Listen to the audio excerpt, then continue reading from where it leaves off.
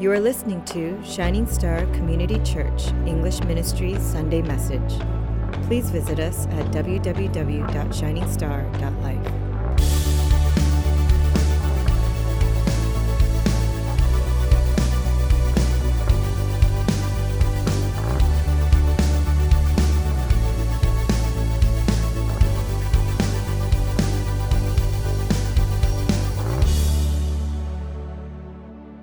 I told you guys a little while ago that I was saved in college. That's when I first encountered the Lord. And after I was saved in college, I was really on fire for Him.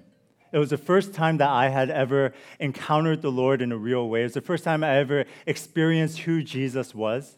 And so for me, at that time, I couldn't wait to tell as many people as I could. I would go to every Sunday service. I would go to every Wednesday service. I would go to every early morning service that I could. I did everything possible in order to know more about Jesus Christ. And every person that I met, I made sure to tell them about who Jesus was as well. But one thing strange happened. And that was that when people would come up to me and they would ask me how I was doing, I would say I'm fine, and I would ask them how they're doing. And they would begin to tell me kind of the troubles that they're going through, a lot of the things that are difficult in their lives. I just wouldn't be able to understand. I wouldn't be able to empathize with what they're going through. It was strange. The question that kept running through my mind again and again as I was thinking was, man, why don't you just have more faith? Why don't you just believe a little more? I mean, if you believe in the Bible, if you say that you're a Christian, then why don't you just believe in that? I mean, come on. If you believe in this thing, if you believe that Jesus overcame death, that He overcame despair, then why are you still sad? Why are you still upset? Why don't you have peace? That was the thought that would be running through my head. How naive. Because only a little while later, after I graduated college, I ended up going to Korea. And it was in Korea that I experienced one of the worst times. I just couldn't adjust to the land. I couldn't adjust to the country. I couldn't speak the language. I couldn't understand the culture. I couldn't understand anything that was going on there. And I became so bitter. I became so bitter. I became angry at my family. I became angry at my friends. And most of all, I became angry at God. I just didn't understand why He would place me there. But there was one voice that kept running through my head, and it was my voice that said, Danny, why don't you just have more faith? If you really encountered the Lord like you said you did, if you really believe in who He is, if you believe in that, then why don't you just have faith? Why don't you just believe? Shouldn't you just have peace? Shouldn't that be all that you have? So why are you struggling? Why are you going through difficult times? And I think for a lot of us, we have that question. We have that question. We don't know and we don't understand why that these things may happen to us. We don't understand why God may put us in these situations, even though we say that we know the Lord and we encounter Jesus Christ. And you know, I thought about this before. If I had a time machine, and I could go back to that time of when I was struggling, what would I say to myself? What would I say to me that would bring comfort, that would bring peace? And the more I thought about it, the more I realized I just didn't have an answer. I didn't have an answer. I didn't know what I would say to bring comfort. And I don't think, honestly, there's anything I would have been able to say that would bring me comfort in that time. Because the thing is, I think we can understand for a lot of us that even for me as a pastor and as someone who has been able to mentor and counsel, that at the end of the day, I will always lean towards one direction rather than another. At times when I need to be more supportive, I will be more confrontational. And there are times when I need to be more confrontational, but I end up being more supportive. There's times when I'm going to be more truthful when I need more grace, and more grace when I need to be more truthful. And that's going to be the same for all of us. We're always going to be in that same spot. Because the thing is, we're human. And we're always going to make mistakes. And no matter what experiences you've gone through, no matter how many experiences I've gone through personally, it doesn't matter because there will always be experiences that you have gone through that I can't even fathom. There will always be experiences that you go through that I will not know how to counsel through, that I will not know the right words to say, that I will give you pain and I will give you hurt because I've spoken incorrectly, because I'm human. That is what will happen. And you see, in the church, we're going to need counseling. And we're going to need support. Because the thing is, if you are a Christian, this is my first point. If you are a Christian, then expect tears. If you are a Christian, then expect tears. You know, there's this misconception for a lot of us that the minute we become saved, that the minute that we become Christians, that a lot of these things will change for us, that bad situations will not occur, that maybe these evil things will not happen, that God will automatically block everything and that our lives will be straight. Or that when we get to know Jesus even more, that as we reach another level with God, that even with that, God will say, okay, now you've cleared this level, so I'm gonna make your path a little bit easier. But you see, that's a myth.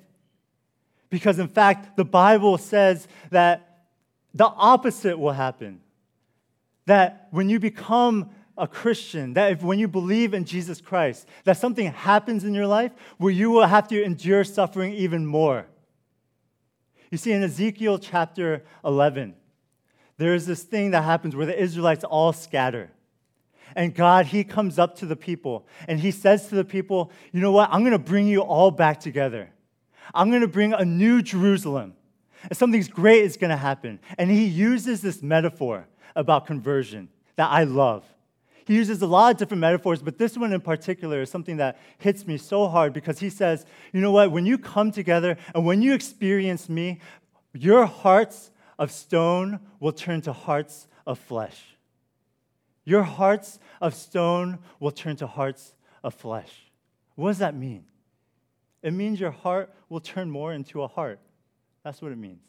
It means that the things that you didn't love before, you're going to start to love. The things that you didn't care about before, those things you're going to start to care about.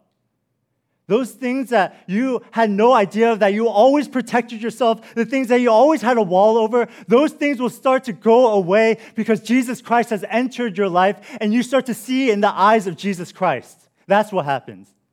And so He says, the minute you are converted, the minute you believe in me as Jesus Christ, as Lord and Savior, then your heart of stone, that heart of stone will turn into a heart of flesh. You see, we are meant to endure, and we are meant to persevere, and we are meant to go through these difficult times. You know, in 1912, there was this Norwegian ship company. And they were trying to build the ship that would be able to go through the Arctic Ocean.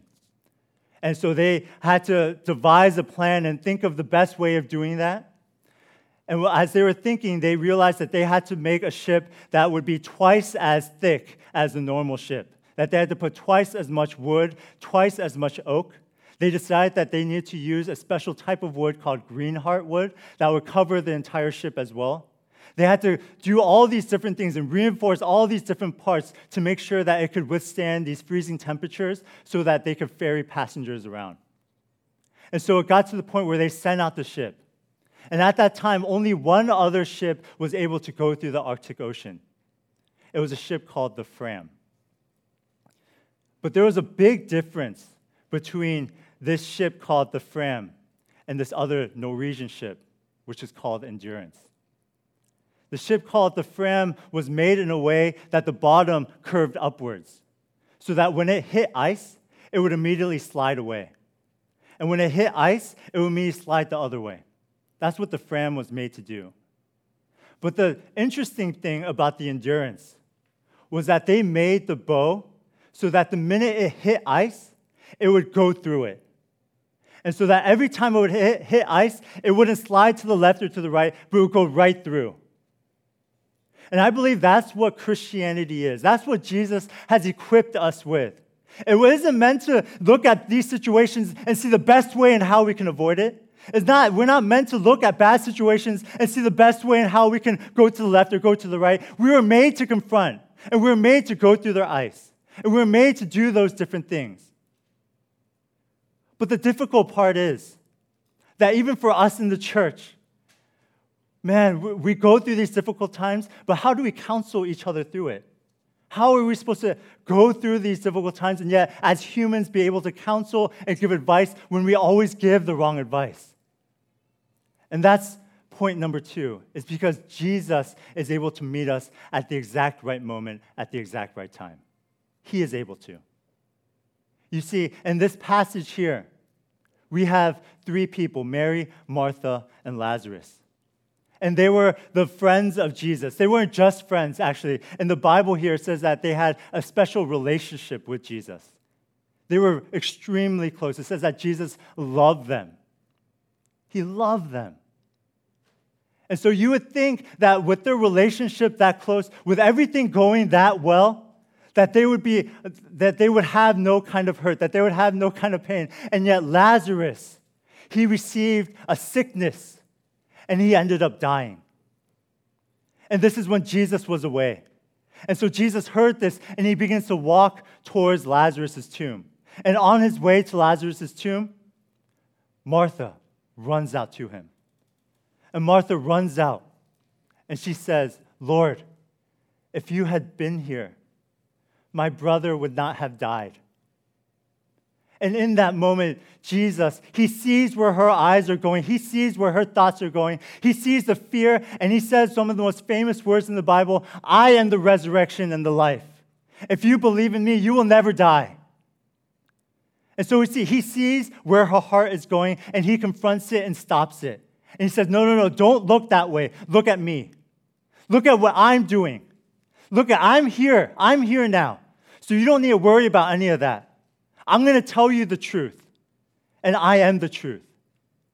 And so he confronts her. But only a few moments later, where we pick up in this passage, Mary, her sister, runs up to Jesus. And Mary says the exact same words. "Lord, if you had been here, my brother would not have died." And yet, how does Jesus respond? He responds so radically different. He doesn't say a word. He doesn't say anything. He doesn't confront her with the truth. He doesn't say, "I am the way, I am the truth, I am the life, I am the resurrection." He doesn't say any of that. He just goes to the side with her, and he cries. He cries. That's it. And so what I want you to know today, what I think is so important for us to understand, is this one characteristic of Jesus Christ.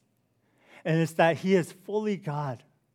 He is fully God. He has the whole universe in his hands. He knows the very beginning to the very end. He knows absolutely everything possible. And at the same time, he is fully man. Where he is loving, where he is comforting, where he knows the very intimate moments of your heart. He is fully God and he is fully man. That is who Jesus is. And so what we know is that in that moment, when Martha runs up to Jesus, he confronts her. He stops the flow of her heart. And he says, no, you turn around. You see, I am in control of all of these things. I'm in control of your life. Death has no stranglehold over you because I am here. I am more powerful. And yet, with Mary, he enters the flow of her heart. And he enters into her grief. And he enters into the depths of her sorrow when she feels abandoned, when she feels so hurt. He goes, no, it's okay. I'm going to be here with you. I'm going to sit here with you. I'm going to cry with you. That's what Jesus is able to do. That's why it says in Hebrews 4 that Jesus is not just some high priest who can't empathize with our weaknesses, but he's actually a God, a king, a man who has gone through every temptation and yet has not sinned. And so that's why we can go to his throne of grace with confidence and with assurance, knowing that he knows exactly the right prescription for us. Because God, he is able to go to the very highest of highs and also at the same time go to the very lowest of lows. Because he is both God and he is both man. And because of that, he is able to meet our every need. Whether that is at the very top, whether that is very bottom, or whether that is in between, God is able to meet us exactly where we need to be. That's our God. But the difficulty is, the problem is not with him. But the problem is that we end up going to other things for comfort. The thing is, we end up going to other things that we love. You know, St. Augustine, who's a really famous theologian, one of the fathers of Christianity, you could say, he called this disordered loves. Disordered loves. He says that when your loves are out of order, that something gets messed up in the order of your life. And he says that if your number one love is not God, then everything else will get messed up. Because for us as humans, for us as people, we end up putting other things above God, and that's when things begin to get messed up. For example, he said, if you have a spouse, if that spouse is someone above the Lord, if your spouse is someone you love more than God, then guess what? If the things that your spouse goes through, the things that you want your spouse to do, that your spouse will get crushed under your expectations. And vice versa, you also will get crushed under the expectations of your spouse. But the thing is, the beautiful thing is that even though our loves are out of order, even though we try so hard to put them back in place, and even though at times we just look towards what we love more, God's loves are not out of order. Jesus' loves are not out of order. And so because for him, his first priority is God, is glorifying himself. He is able to love us infinitely. He is able to save us. He is able to meet us in every part, in the highs and the lows. He is able to do that. What a great God that he is able to go in every direction. You know, C.S. Lewis, in his book, The Voyage of the Dawn Treader, which is a book in the Narnia series, towards the end of the book, the four main characters, the four children, they end up going to this place called the end of the world. And this end of the world is kind of this waterfall, this beautiful area. And when they're there, they can look off into the distance, and they see somewhere that's called Aslan's country. And Aslan is this king, this lion who is king over all of Narnia. And for them, as they were looking off, they see this lamb approach them. And they're like, oh, well, what's this lamb doing? They begin to talk with it, and everything's going fine. But little by little, they realize that this lamb is beginning to turn. And this lamb, it turns into a lion. And they realize that they were talking with Aslan the whole time. You see, in Revelations, Jesus is called a lion and a lamb. He is called both these things, because he is able to meet us in the very highest of highs, and he is in control of all things. He is Lord over everything. He is King of kings. He has accomplished so much, and he has yet to do so much in our lives as well. He has overcome death. He has overcome all of these things for our sake. And yet, at the same time, he is a lamb. He is the peaceful lamb who has come, and he knows us intimately. And he knows us to the very depths of our soul. And even when we are so afraid, and even when we feel so abandoned, Jesus is next to you. And his tears are next to you as well. And he is by your side. You know, a writer, an author said this: Jesus is tenderness without weakness, strength without harshness, and humility without the lack of confidence. That's who our God is. And as we go into further down when Jesus raises Lazarus, I think what we need to understand as well is that tears although are comforting and although good, is not enough. Because in verse 38, it says that Jesus was deeply moved. And the English translation is a little bit weird because what we don't understand that only portrays in the Greek here, in the original language, is that it wasn't that he was sad and that he was just sadly going towards the tomb. It said actually that he was furious. He was so deeply moved. His spirit was so deeply moved that he was furious, roaring like a lion towards the tomb. And the reason why he was able to do that, the reason why he was like that, was not because he was sad, not because that he was upset that death had won, but because he was furious that death had tricked us. That he was furious that death had tricked Mary and Martha so much that they thought that Lazarus was dead forever. But what he wants to tell you today, what he wants you to know, is that that's not true.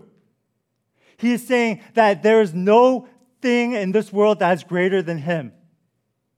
There's no thing in this world that can overcome Jesus Christ. There's no thing in this world that is greater than our God. And so the thing for us is, when we think about this, let me give you an example. If you raise a child and you give him everything and you do your best to raise him up and to give him a life that will be prosperous and a life full of the Lord and all of these different things, and yet a little while later you see that he is being influenced by the wrong people, that he begins to go towards this wrong crowd, would you not be furious? Would you not be furious? And it's in this anger that Jesus is furious. He is so upset. He is so upset because death has tricked us. Sin has tricked us.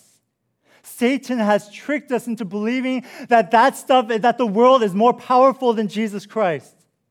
And so when he calls out to you and he says, Lazarus, come out, he's saying to you guys to come out from where you are, that you're not in bondage anymore, that you're not in sin anymore, because he has already overcome those things.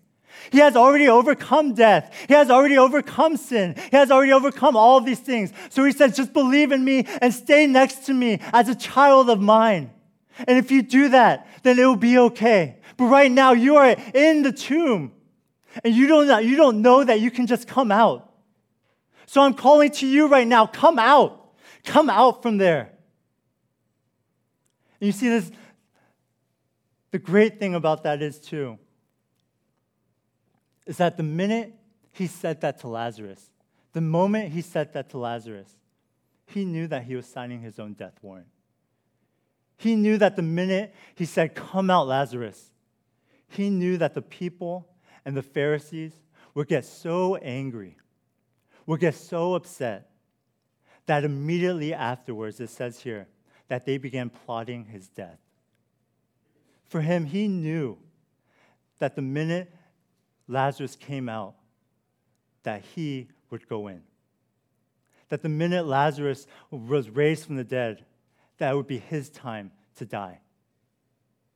And I think that's the story for us as well. Jesus died so that we could live. And that's something we need to understand, that in order to have life, there must be death. In Colossians 3, Paul talks about how in order to be born again, we need to die to our old selves. And for Jesus, he said, for you, I want to give you life. I want to give you everlasting life. I want to give you everything possible. But in order for me to do that, then I'm going to die in your place. Then it will be me going to the grave, not you. It will be me overcoming and not you. So just hold on to me. Hold on to me. And that's the main story. That's the main thing. And I hope that for us, as brothers and sisters in Christ, as this church family, that we can say that with full confidence. And what Paul said in Philippians, man, to live is Christ, but you know what? To die is gain. I hope that that's our cry as well. And so before I end, I want to give one challenge to you guys. Just one challenge. You know, all love requires suffering. In order to love, you need to sacrifice. C.S. Lewis said that it's really easy to not get your heart broken. Just don't love anything. So if you don't love anything, then you'll always be protected. You'll always have your heart still. You won't ever have to give it out to anyone. And little by little, you'll see that your heart will slowly turn to stone. So don't love anything. But for us, we know that love, it takes suffering. In order to give our heart out to someone, in order to really invest in someone, you will get hurt. For parents, if you have a child, I'm going to tell you an easy way on how you can keep your comfort and privacy. Just make sure that you're able to separate your own time and just don't give enough time to your kids.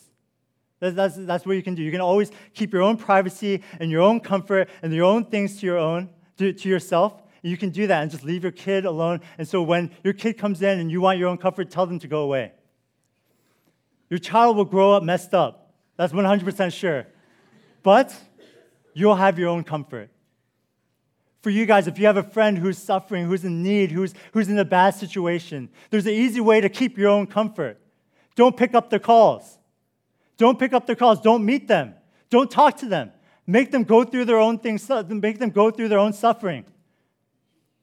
You'll keep your own comfort, but they're going to suffer more. And that's my challenge to you guys. It's going to be either you or them.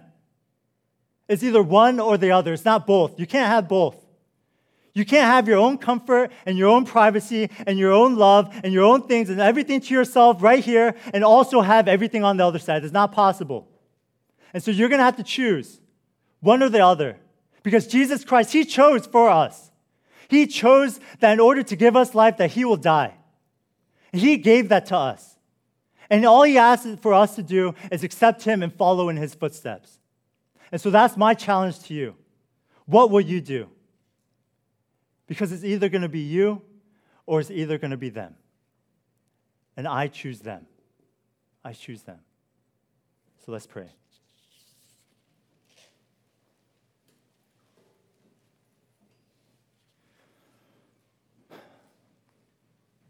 God, we thank you, Lord, for all that you have done, for all the things that you are doing for us. But God, I pray for this moment, for this time right now, that you would bring about change in our lives, not for any other superficial reason, but Lord, because you have died for us in order to give us life. So God, I pray that we would not waste that opportunity, that we would not waste what we've been given. But God, I pray that you would hit our hearts and that we would be able to respond to you, God. So Lord, I pray that that would be our one desire, that would be the one thing that we want more than anything else, Lord, that we were made to endure, that we were made to persevere, because, Lord, you are able to meet us at every need. And so, God, even if we take our hearts out and we put it on a plate and we give it to someone else, and even if they stomp on it, and even if they cut it up, Lord, it's going to be okay because we know that you, who are truly all God and truly all man, are still able to meet us in our time of need. And you are still able to meet us in that very same place. And you are able to meet us. God, you're able to fulfill our every desire. And so, God, I pray that that would be the cry of our hearts, Lord, that we are going to give everything we can to everyone else because, God, we trust in you, that you have provided more than enough for me. Would that be our desire? Would that be our cry? And so at this time, if you could just pray that to the Lord, if you could just cry out to Jesus. He is able. He is able. He has called you out of the grave, and He has said that He will go in your place. If He has done that, what is your response? What is your answer? What will you do? Let's pray. God, we thank you, Lord, for what you have done. We thank you for, accomplishing everything already. You are our high priest who knows us so intimately and loves us without end. And I pray that we will go to your throne of grace with confidence and assurance, knowing that you have already done it all. And God, I pray that for anything that we may be struggling with, any sin, any hurt, any addiction, God, that we would come before your throne and we would give that to you. Because, Lord, you are able to meet us in any situation, in every need, Lord. You are able to meet us in the very highs and the very lows, God. And so, Lord, I pray that we would give that all to you because you are good. May we ever trust in you. Thank you for dying on the cross and for rising again. In the name of Jesus Christ, we pray. Amen.